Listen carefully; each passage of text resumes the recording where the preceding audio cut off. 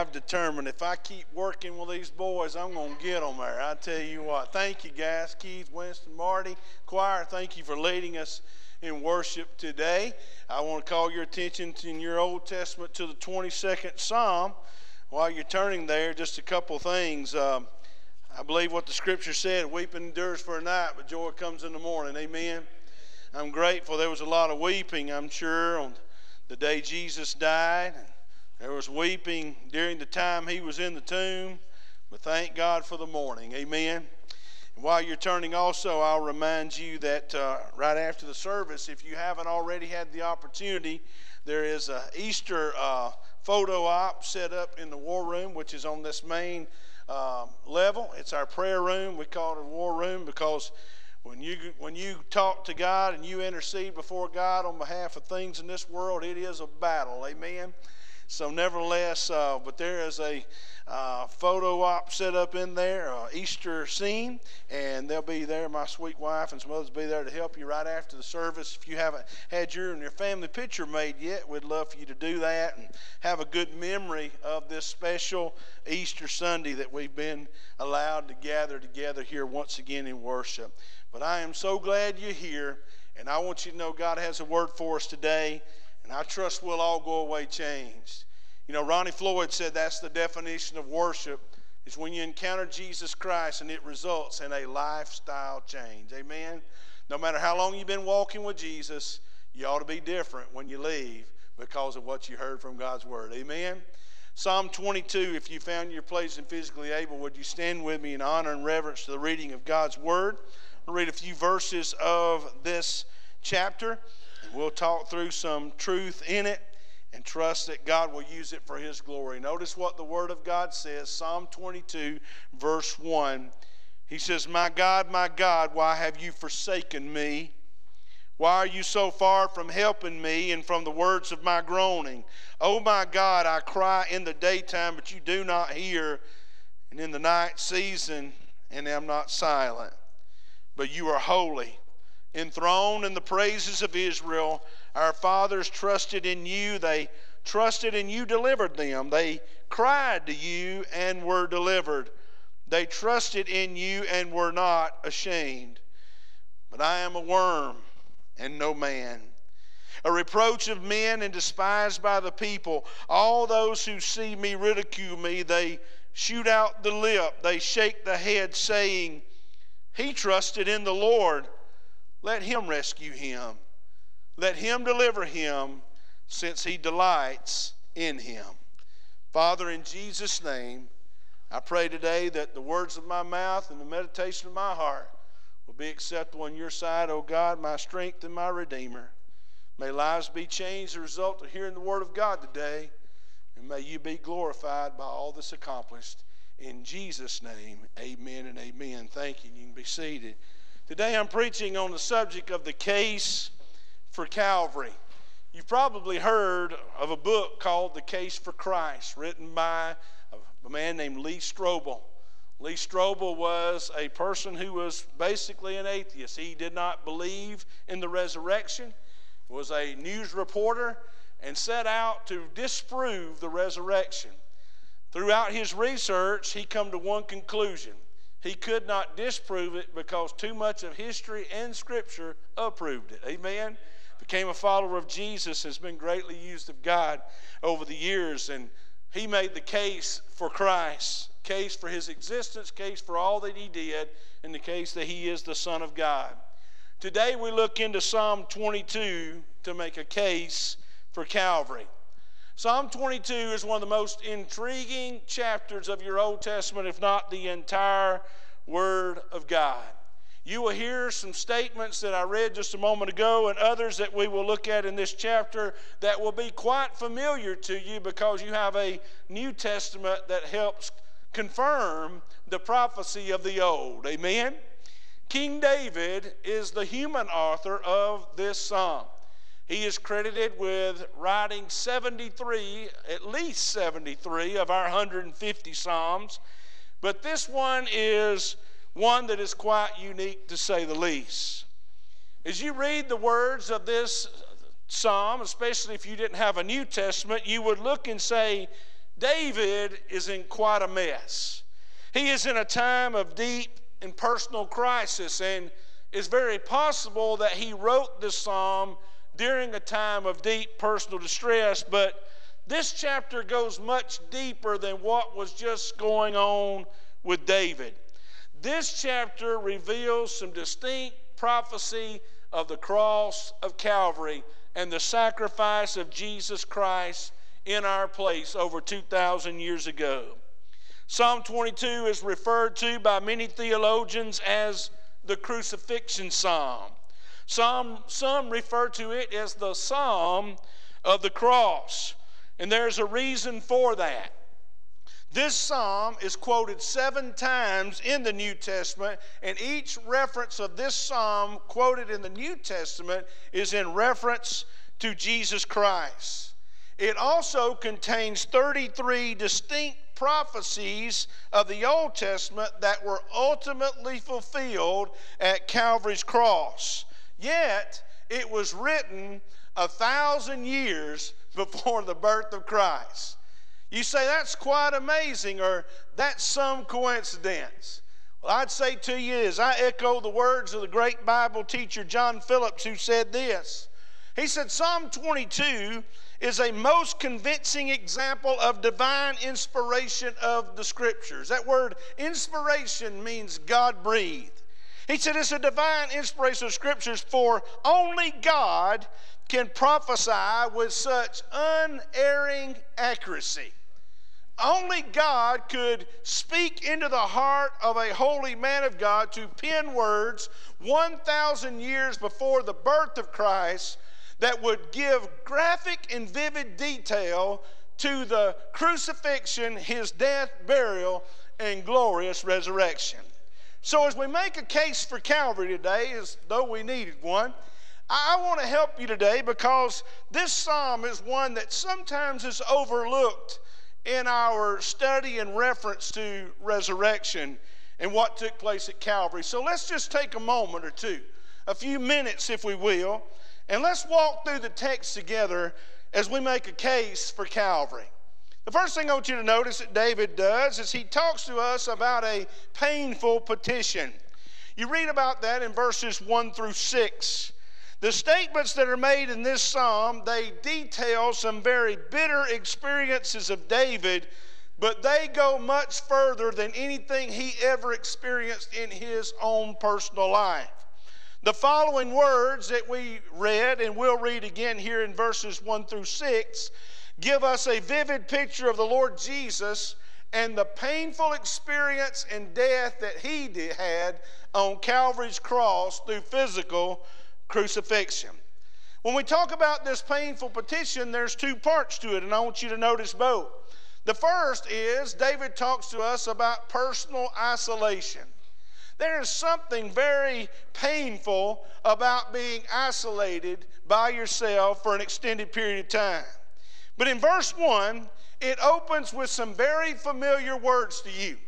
If you're a student of Scripture and you've studied much about the crucifixion, death, burial, and resurrection of Jesus Christ, those words, my God, why have you forsaken me, are very clear to you and ring in your ears.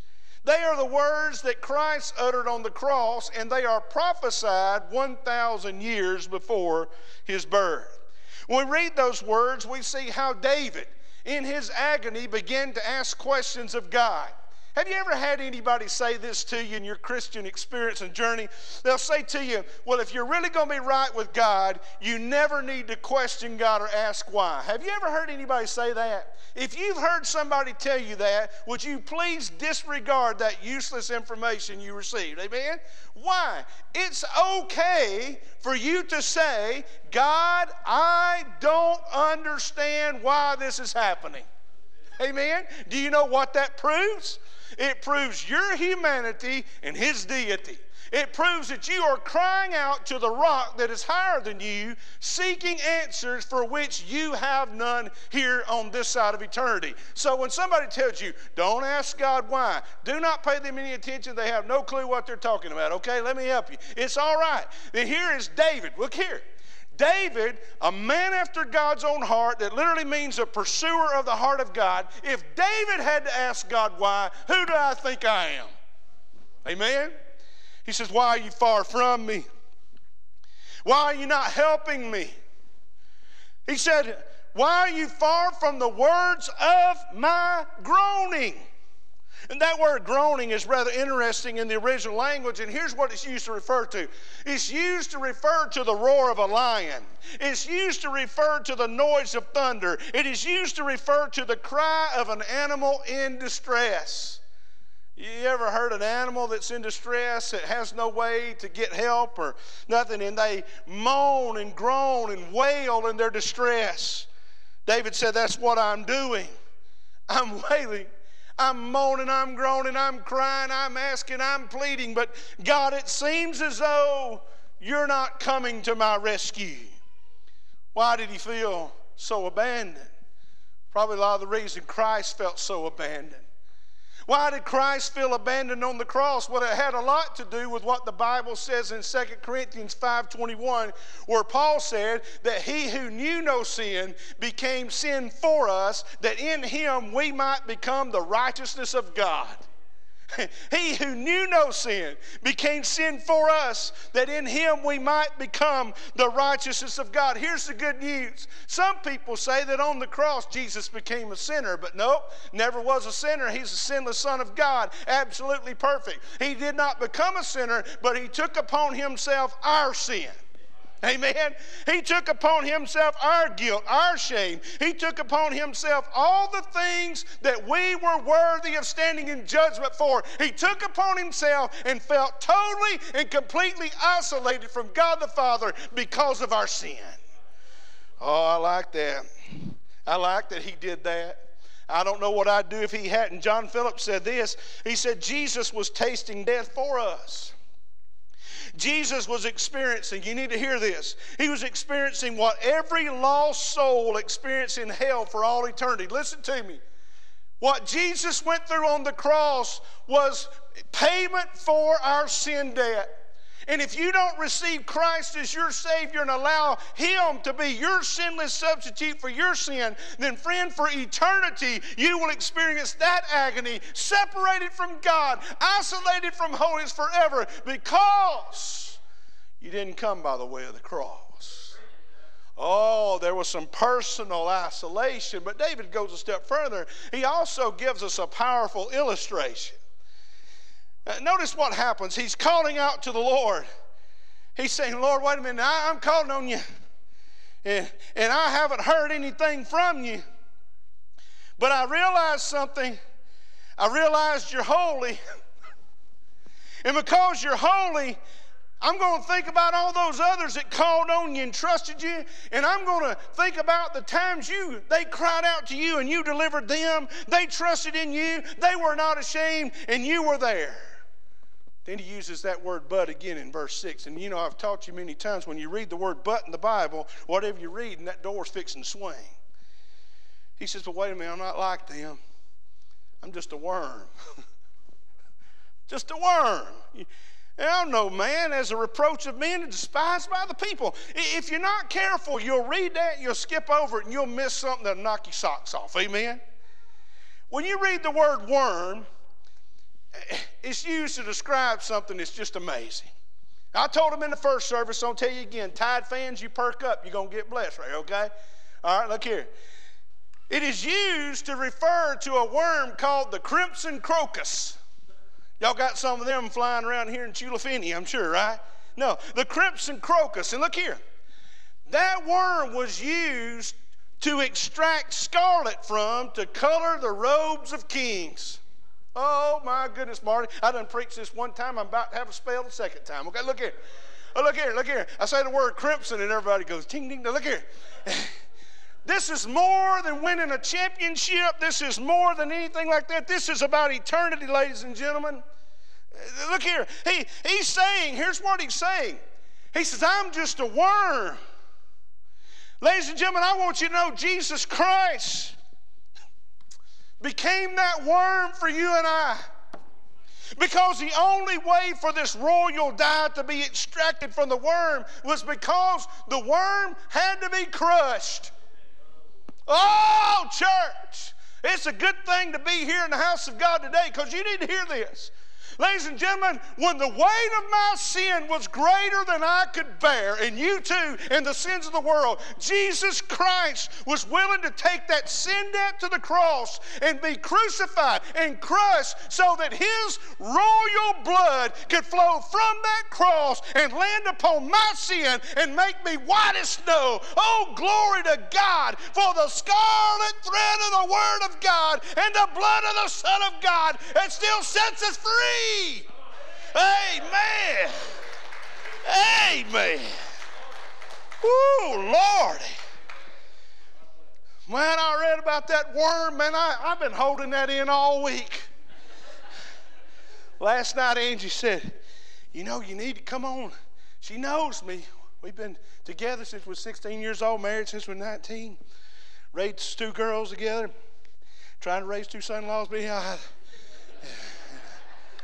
that's where I really need y'all's prayers, buddy. She said, you really need to come on to bed now. You're going to be tired. You got our sunrise in the morning. And got to preach twice tomorrow morning. You're going to be tired.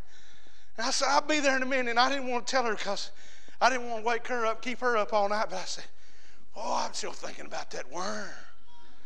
How he was crushed.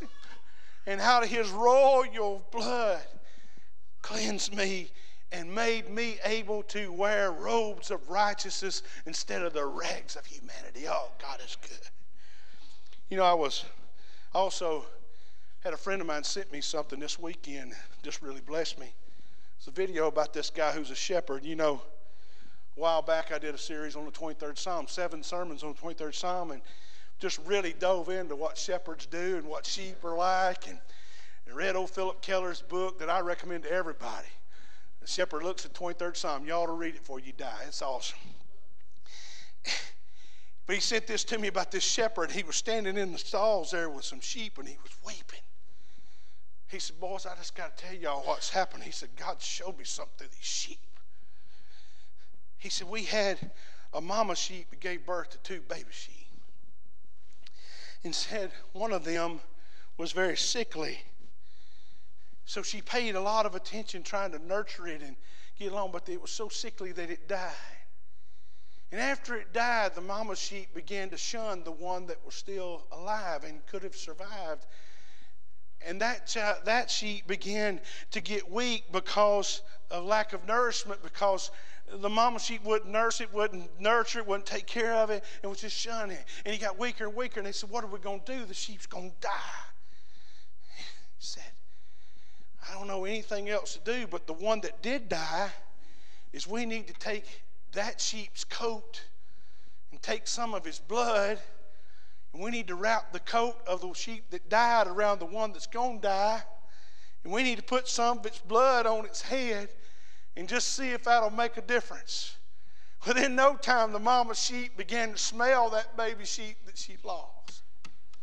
She began to smell its coat and began to see its blood. And before long, she began to take this one that she was shunning, and all of a sudden she began to accept and nurture the sheep. Why? Because she smelled the blood and the coat of the one she had died. And ladies and gentlemen, I want to tell you, when I see that picture, I think, isn't that what Jesus did for us? When we were lost in our sins and headed for hell, oh, he wrapped us in his coat. He put his blood upon our head. He cleansed us, and he made us accepted in the beloved. We are adopted as sons and daughters of God. And ladies and gentlemen, I can't tell you today what that means to me. And if you're here today and you say, I feel shunned by the world, I feel shunned by everybody else, I even feel shunned by God, I want you to know that the Son of God is calling on your heart and life today, and he's pleading with you through the precious Holy Spirit of God to come to him so that he can wrap you in his garments. He can cleanse you by his blood, and he can make you a son or daughter of God. That's just how much he loves you. Amen. Amen. Well, whoo, a painful petition. But there's something else he talks about, and that is the terrible treatment of our Lord. Now walk through this with me, and I'll try to be as brief as I can. The psalmist continues to talk about what happened to our Lord on the cross, and he begins in verse 7, and he talks about how our Lord was disdained. Now just keep your Bible open, let's walk through together. He says, look here, he says they shoot out the lip. It's an expression of derision or contempt. It's compared to somebody sticking their tongue out at you. Makes you feel really good, don't it, right? Now, I told him in the first service, shoot out the lip. Here's the 21st century vernacular. He's saying this. He said, they're talking trash to my Lord. Amen. Talking about him, making fun of him, sticking out their tongue at him. He says they're shaking the head. And the shaking the head doesn't just talk about the persecutors. It refers to the scorn and contempt that was hurled at Jesus by those who passed by the way. There are people just walking by, just shaking their head. Ladies and gentlemen, I tell you, sometimes people say, you Christians, you don't make any sense. You believe that one man could die for the sins of the entire world and that his blood would be sufficient. You just don't make any sense. And when people see you walking with God, people see you talking with God, people see you serving God, they see you coming to worship, they see you serving beyond the walls, and they wonder why. They just shake their head. I'll tell you what, when you get a personal relationship with the Son of God and he becomes the Lord of your life and he takes over not just the wheel but every facet of your life, I'll tell you, you won't shake your head, you'll get in the game. Amen? Oh, verse 8 represents the mockery of how these chief priests mocked our Lord. Not only was he disdained, but he was disrespected. It's an interesting word picture there in verses 11 through 13 where it talks about the bulls of Bashan. He said, these people are treating our Lord like the bulls of Bashan. You say, what is that? Well, Bashan was a piece of property. It was a wide, fertile pasture land. It stretched as far from Mount Hermon to Jabbok. If you know anything about Middle East geography, you know that's a big area. And the bulls would gather in a circle, and here's what they would do. If they came upon an unsuspecting person, unsuspecting animal, or an unsuspecting odd object, they would come around that object, come around that person, come around the animal, and they would circle, circle, circle, and take turns jabbing at the object or the person or the animal. Isn't that the way the enemies of the Lord did him? They just jabbed at him. They hit him. They punched him. They kicked him. They spit on him. They did anything they could do to inflict pain. But he was also talks about his destitution in verse 14. Notice what the scripture says. There's a very vivid picture of the cross in these verses. Walk through them with me. He says, my tongue clings to my jaws, which is a description of intense thirst. What was it Jesus said on the cross? I thirst. He said they pierced my feet and my hands, which is a cruel detail of the crucifixion. He said my bones are out of joint, which implied all the physical stress that he was under. But then he said, I can still count all my bones. So what's important about that? Well, it is fulfilled in John 19:30 where it says not one bone of his body was broken, which was also a fulfillment of the prophecy of Numbers 9:12 where that was a requirement for the perfect Passover lamb. Amen? Ladies and gentlemen, I want you to know today, no matter what you do in Scripture, no matter where you look, you can find Jesus all throughout the Bible. I was reading this week, some people say he's just New Testament. I say he's all Testament. I was reading this week and I began to notice some things and I made a few notes and I just want to share with you. Amen? If you go through your Bible and you read in Genesis, you'll find that he's creator God. If you go to Exodus, he's Redeemer. Leviticus, he's your sanctification. Numbers, he's your guide. Deuteronomy, he's your teacher. Joshua, he's your mighty conqueror. In Judges, he is gives victory over your enemies. In Ruth, he's your kinsman redeemer. In 1 Samuel, he's the root of Jesse. 2 Samuel, the son of David. 1 and 2 Kings, the King of kings and Lord of lords. In 1 and 2 Chronicles, he's your intercessor and high priest. In Ezra, he's the temple, the house of worship. In Nehemiah, he's your mighty wall. In Esther, he stands in the gap. In Job, your arbitrator. In Psalms, your reason to sing. In Proverbs, he's your wisdom. In Ecclesiastes, he's your purpose. In the Song of Solomon, he's your loyal friend. In Isaiah, he's your mighty counselor, everlasting Father, and the Prince of Peace. He's everything you need. In Jeremiah, he's the balm of Gilead. In Lamentations, he's the faithful one that you can depend on. In Ezekiel, he assures that dry, dead bones will come alive again. In Daniel, he's the Ancient of Days, the everlasting God. In Hosea, he's the faithful one. In Joel, he's your refuge. In Amos, he's the husbandman. In Obadiah, he's the Lord of the kingdom. In Jonah, he's your salvation. In Micah, he's the judge of the nations. In Nahum, he's the jealous God. In Habakkuk, the Holy One. In Zephaniah, the witness. Haggai, the overthrower of your enemies. Zechariah, the Lord of hosts. And Malachi, the messenger of the covenant, the Son of righteousness with healing in his wings. In Matthew, he's the King of the Jews. In Mark, he's the suffering servant. In Luke, he's the Son of Man. In John, he's the Son of God. In Acts, he's the Savior of the world. In Romans, he's the righteousness of God.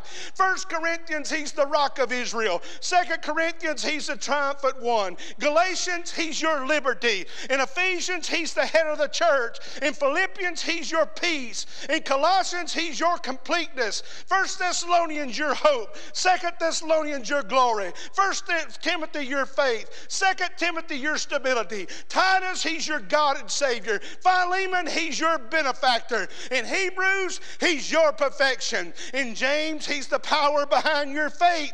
1 Peter, your example. 2 Peter, your purity. 1 Peter, John, your life. 2 John, your pattern. 3 John, your motivation. In Jude, the foundation of your faith. And in Revelations, he is the King of kings and the Lord of lords who's coming again for his church. That is Jesus from Genesis to Revelation. He's the Son of God.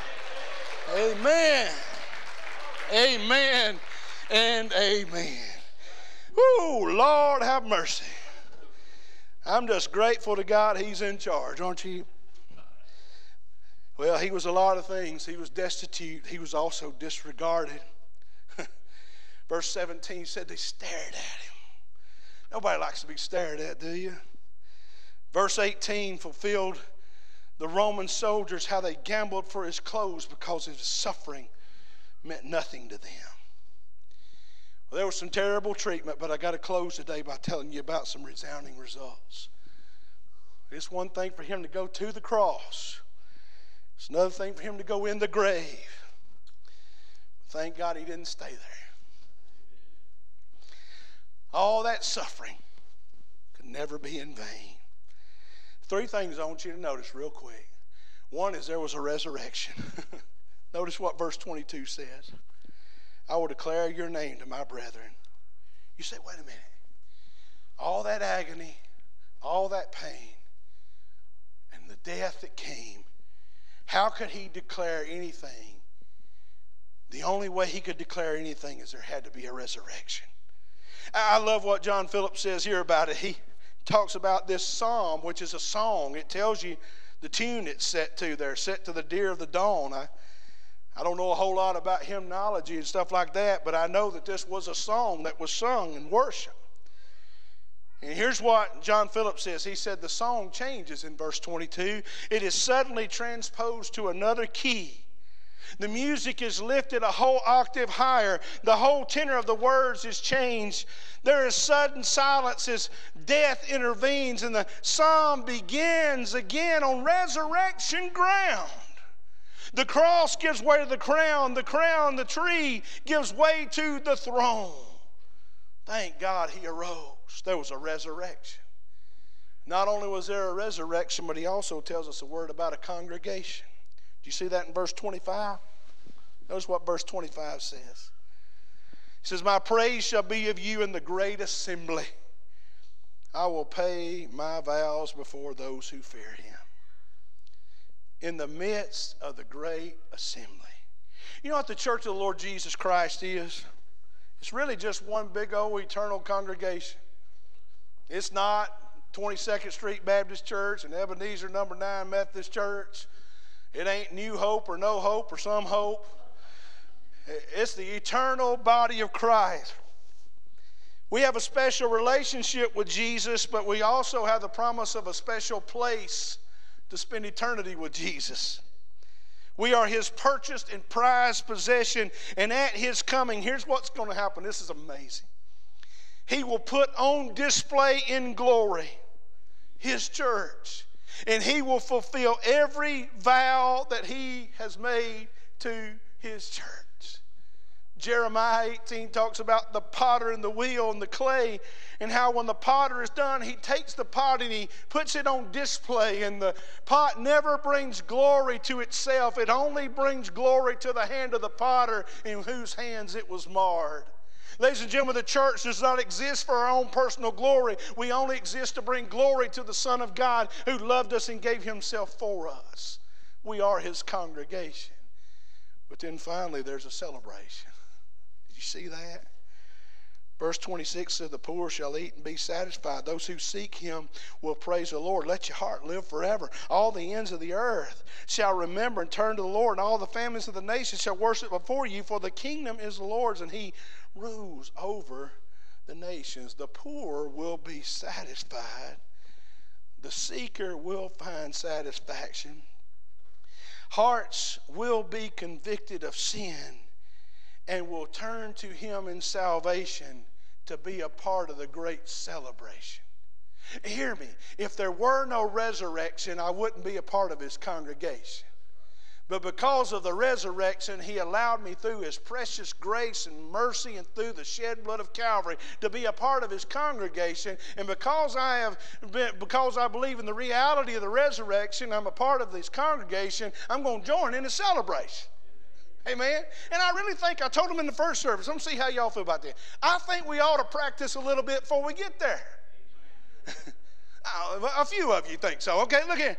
I mean, come on. A lot of Baptist folks, I say, what are y'all doing? Holding out?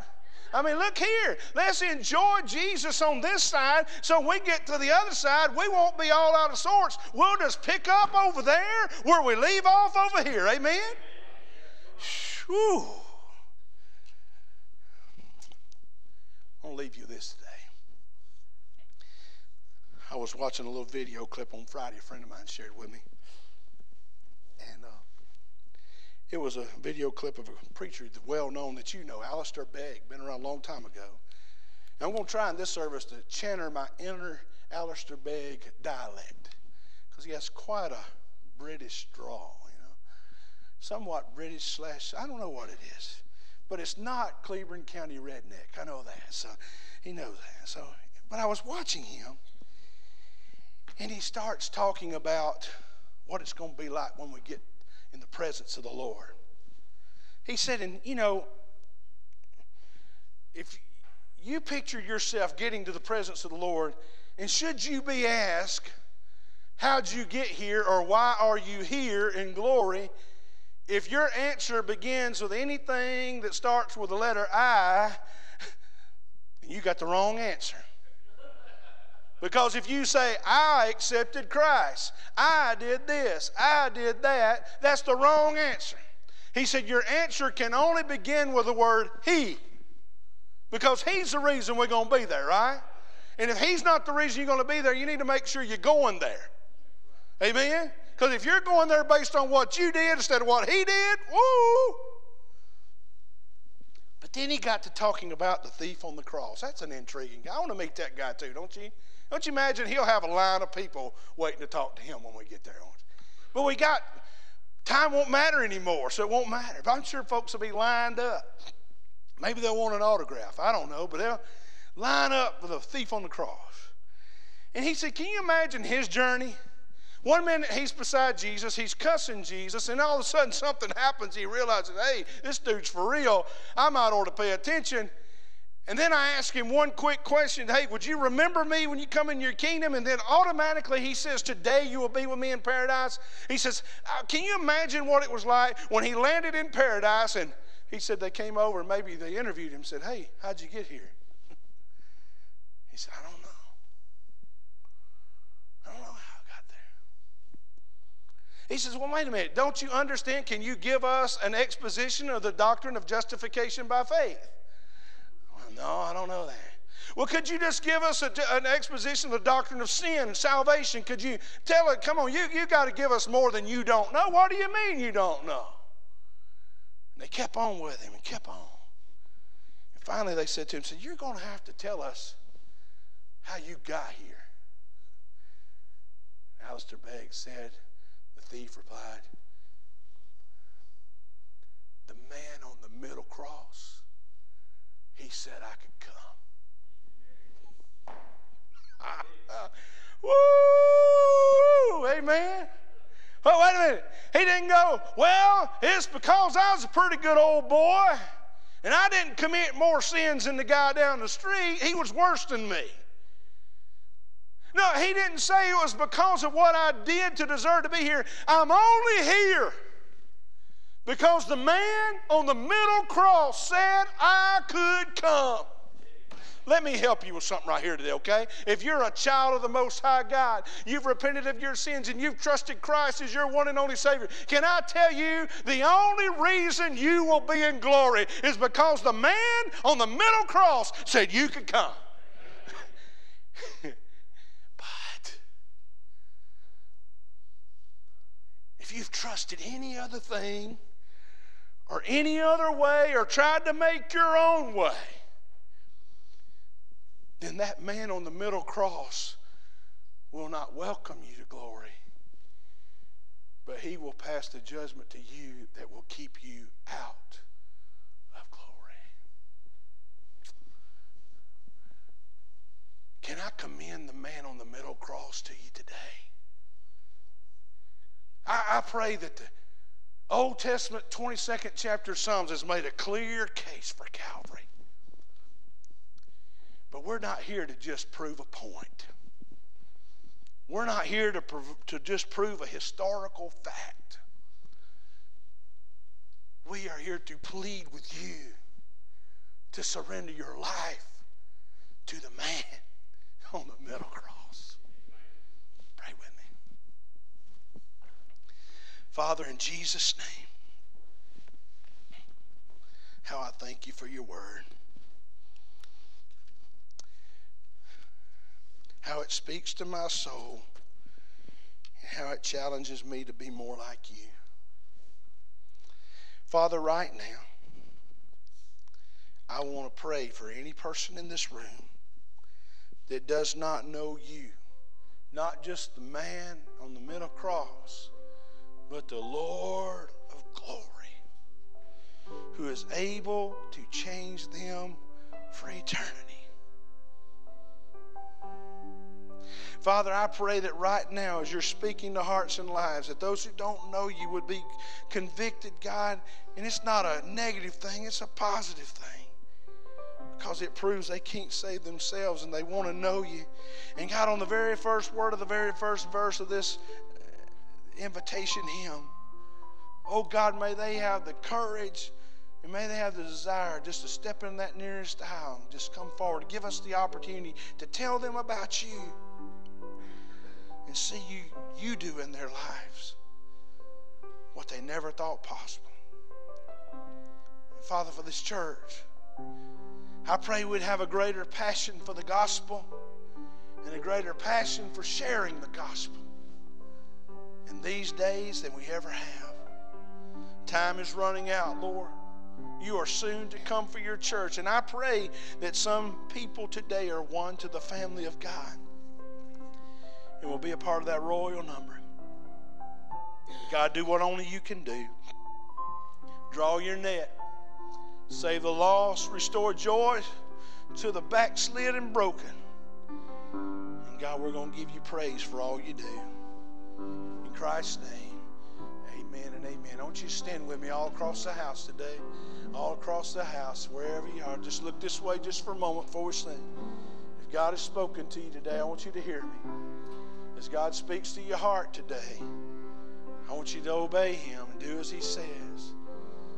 And If God's dealing with you about your eternity, where you're going to spend eternity, you're not sure you'd go to heaven when you die, please don't be ashamed. Please don't feel anything other than that you are loved and you're in a place where people love you and will celebrate with you the good grace of God as He speaks into your life. But whatever God's bidding you do, we stand here ready to help you and plead with you just to come to Jesus. Marty, you lead us when you're ready. As I am without one plea, but that thy blood was shed for me, and that thou bidst me come to thee, O Lamb of God, I come, I come. Let's sing that next verse.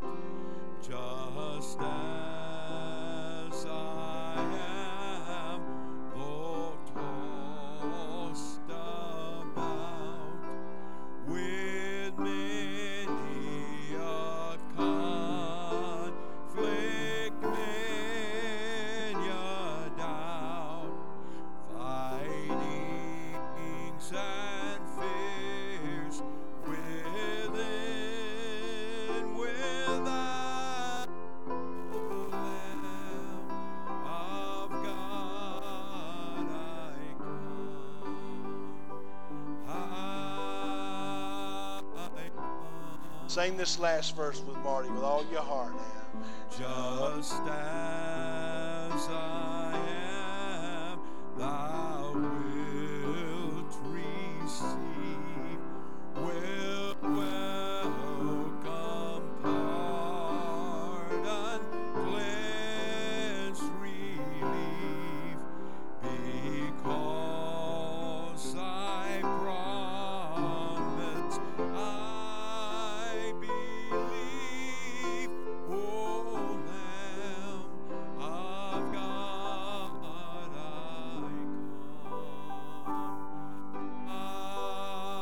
come. Amen. Would you give praise to the risen Lord Jesus this morning? Amen. Amen.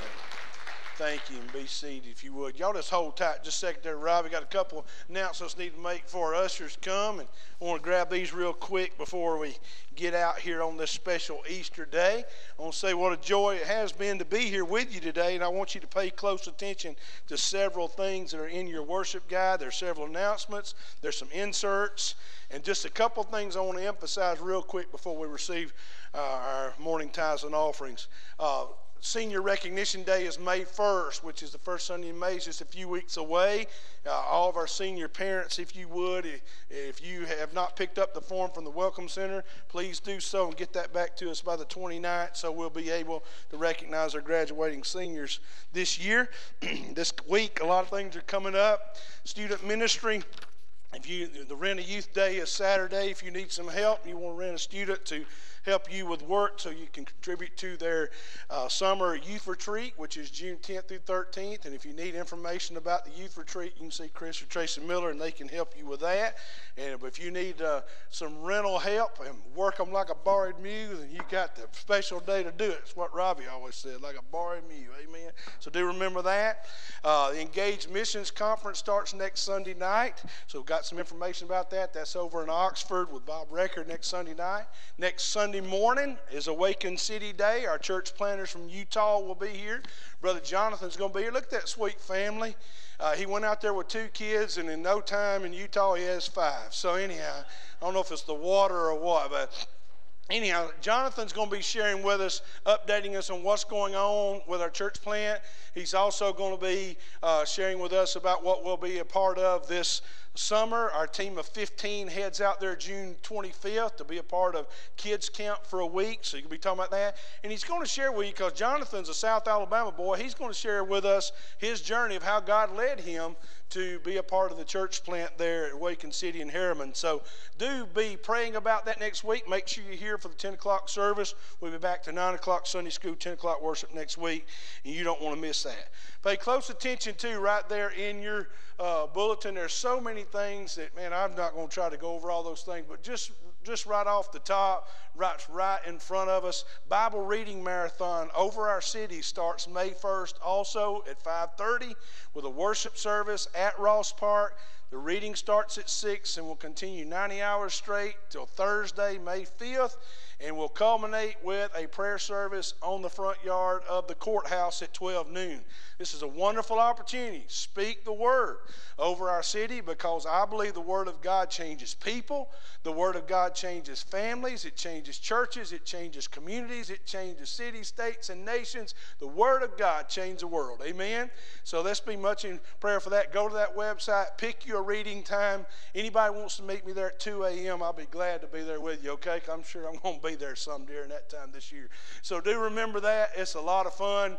It's a great time to fellowship. It's also, even if you're not reading for that 90 hours, there are people that just come pull up a chair, get a cup of coffee, and just hang out there and just listen to the Word of God and just pray for the folks reading. So there's a lot of good things you can do, okay? If you have any questions about any of those announcements, come by the Welcome Center or the back door, and we'll be glad to answer them for you. All right, Ted, y'all come on. Time to worship through giving. It's an act of worship each time we open our hearts and our pocketbooks to the Lord, because you know it's all His anyhow. Did y'all know that? It's all His, and He just trusts us to be good stewards of it. And I'm grateful to be a part of His church. As we give our regular tithes and offerings, Annie Armstrong for North American Missions continues through the month. And as we give today, we give from our hearts joyfully, cheerfully, sacrificially, because we believe God's given us a part of something hell can't stop, the church of the Lord Jesus Christ. So let's join our hearts together and let's ask God's blessings on our giving. Heavenly Father, Lord, I come to you humbly, Lord, just thanking you for sending your Son to die for our sins and for raising him from the dead, that we could have abundant life and life ever after. Lord, I thank you for covering us in that blood, Lord, that you don't recognize our sinful bodies and our sinful flesh, Lord, but that you see the righteousness of Jesus. But Lord, I thank you for this opportunity to come and worship you this morning. And Lord, I pray that we worship you wholeheartedly. Yes, God.